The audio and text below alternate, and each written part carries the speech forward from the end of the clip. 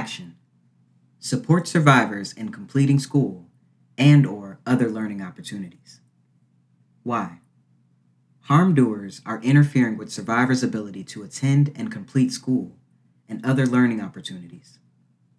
31.6% said a harm-doer stopped or disrupted the survivor's ability to go to school.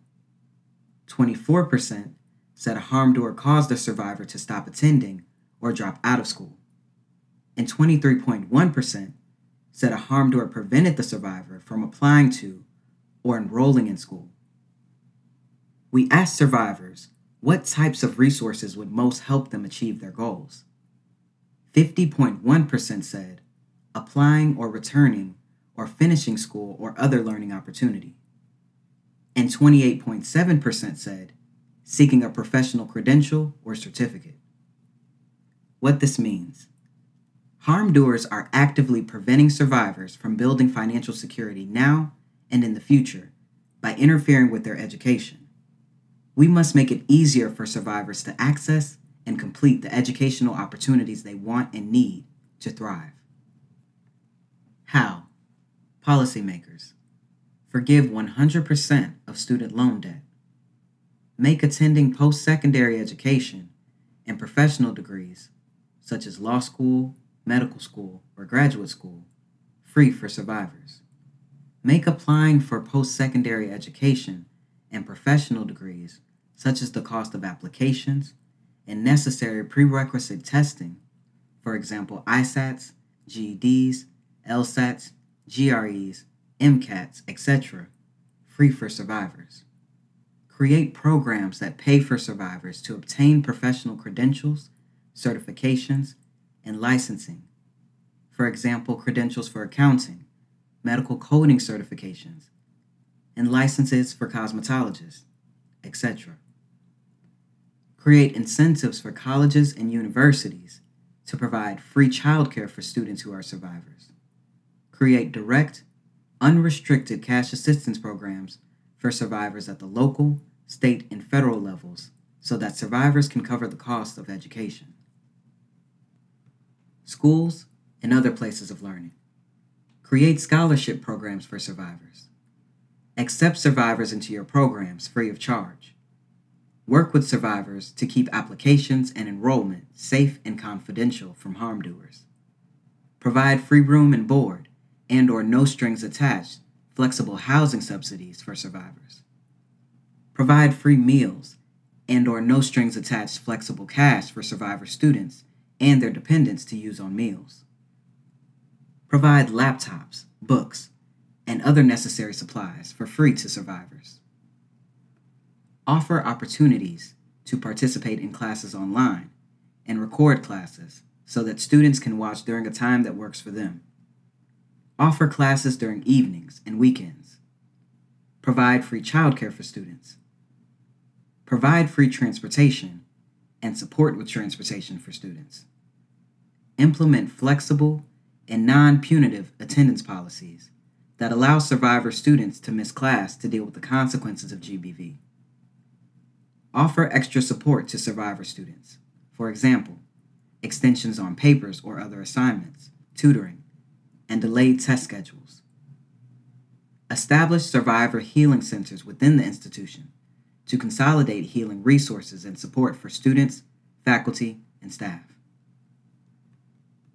Funders. Fund scholarships for survivors to attend college and other post-secondary and educational opportunities. Fund programs that pay for survivors to obtain professional credentials, certifications, and licensing, such as credentials for accounting, medical coding certifications, and licenses for cosmetologists. Fund scholarships for survivors to attend graduate school. Fund direct, unrestricted cash assistance programs for survivors that cover the cost of education. Engage and compensate survivors in strategic planning processes so that they have decision-making power in determining funding priorities. Employers. Offer flexible work schedules so survivor employees can attend classes and/or trainings. Cover survivor employees' tuition, costs of professional credentialing, costs of transportation, and other education-related costs. Pay off any outstanding student loans or other debts that are preventing survivor employees from completing education-related opportunities. Cover college application fees for survivor employees. Create policies that allow survivor employees to use work equipment for school and other educational opportunities. For example, using a work laptop to write a school paper.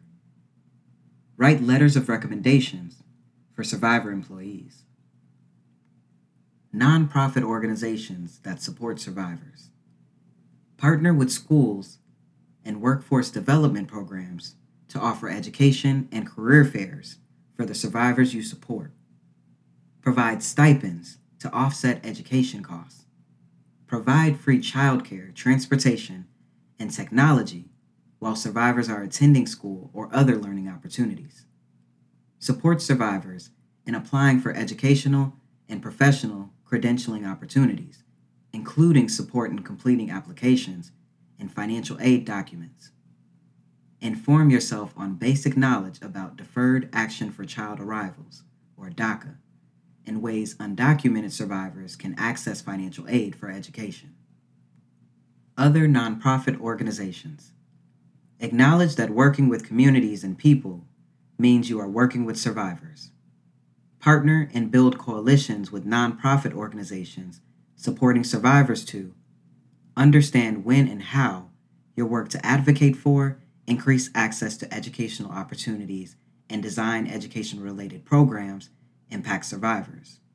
Ensure your work to advocate for, increase access to educational opportunities, and design education-related programs takes survivors' unique needs into account, and to connect survivors with available resources that support folks in completing educational opportunities.